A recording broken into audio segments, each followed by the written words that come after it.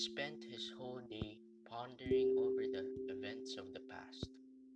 Yet he knew how depressing it would be to stay up and think about these things. Guijo decided to go to bed early. He turned off his nightlight, said goodnight to God after he asked him for a happier life. People always look for better lives.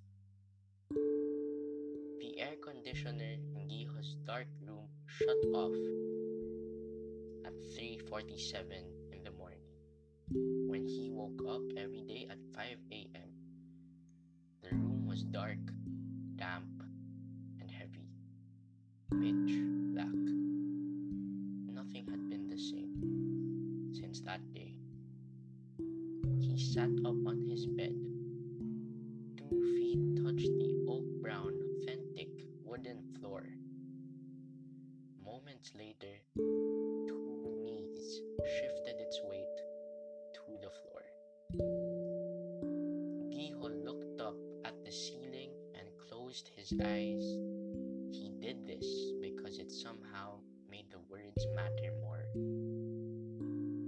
Again, he prayed, but this time for a day of learning. People like to learn. Morning habits were the only things that kept Guijo's life moving. Wake up, pray, brush teeth. He felt stagnant and helpless, so he wanted to be alone to think.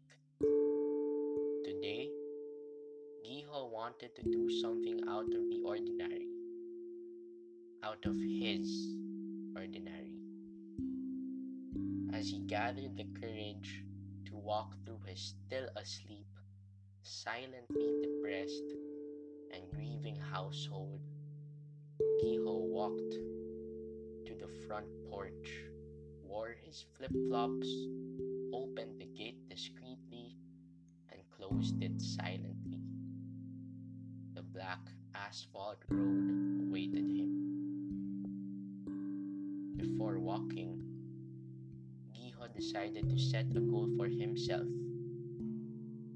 He proclaimed in his mind, "Today, I will greet someone within 6 feet of my proximity." He was shy, and any human interaction would make his throat dry. But today, Guijo felt different. Guijo took one step, then two, then three. He altered the speeds. Sometimes he went fast in some alleys, and other times went slow in streets with more green than the others. This one street had many flowers, some white, countable reds, seas of blue, and straight rays of yellow. The flowers were many. He took the most time on this street because it reminded him of someone special and dear to his heart. Guijo picked up 2 snow-white flowers for home. Whilst walking, he observed everything around him. Colors filled his eyes: asphalt black, leafy green, bloody pink, coffin brown, vanilla white. He took into account the houses and their characteristics. He never denied that some houses were nicer than others, and that some other houses were shabby too. Guijo knew that God blessed others more than some, yet Guijo concluded that being kept from default pleasures and measures of wealth actually made people appreciate intangibles.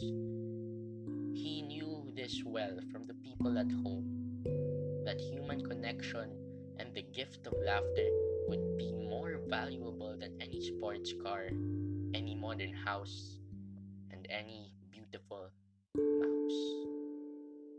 So he went on with this conclusion in his head.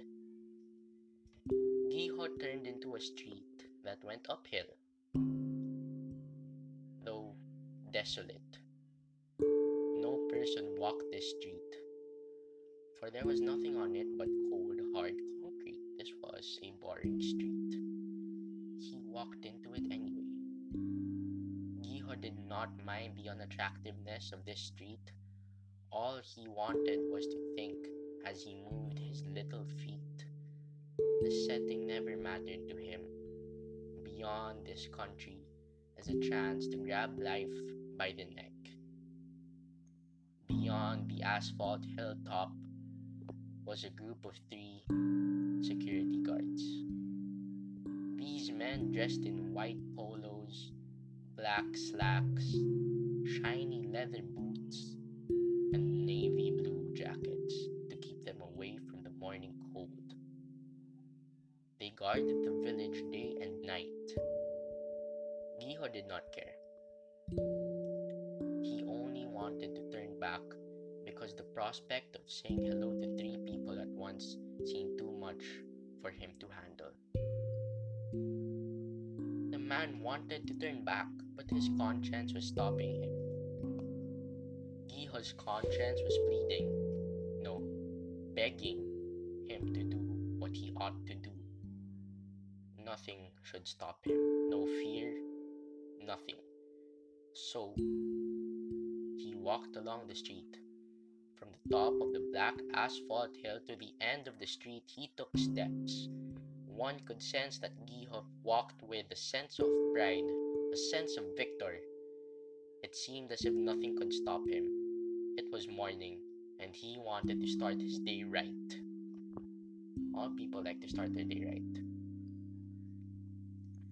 Guijo continued walking when all of a sudden, a biker appeared out of nowhere. This biker was from the group of 3 security guards. This biker prepared for his shift at the construction site. The biker held her bike with one hand. She wore a green backpack, ragged olive green shorts, and a red sandal. But her clothes did not matter to Guijo. What did matter, however, was that the biker's other hand was free. Guijo had the chance to say hello to a person within 6 feet of his proximity. He had the chance to say hello to a stranger. Guijo raised his hand to wave to his neighbor. The biker ignored him. They crossed paths. The biker went along her day, whilst Guijo tried to save the little dignity he had left by pretending to grasp for air. All Guijo wanted to do was make it past the street. For Guijo, nothing could be more painful than not receiving a greeting back when you greeted first. Guijo continued to walk. He looked ahead and saw the 3, now 2, guards. Neither of them looked at him. Neither of them cared that he was left hanging. The duo of guards talked about debt and how one of them was able to convince their auntie to give them an extension on certain dues. Guijo turned on the corner.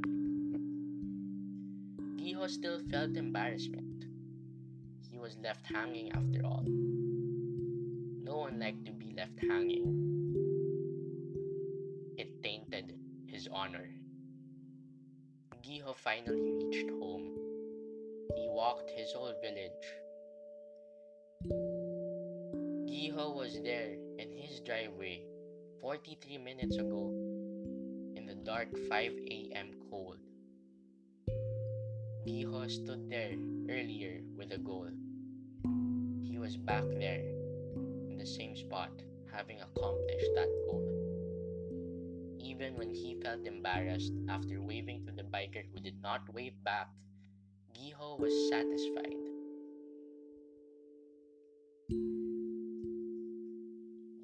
proud man, formerly shy, now with his head held up high.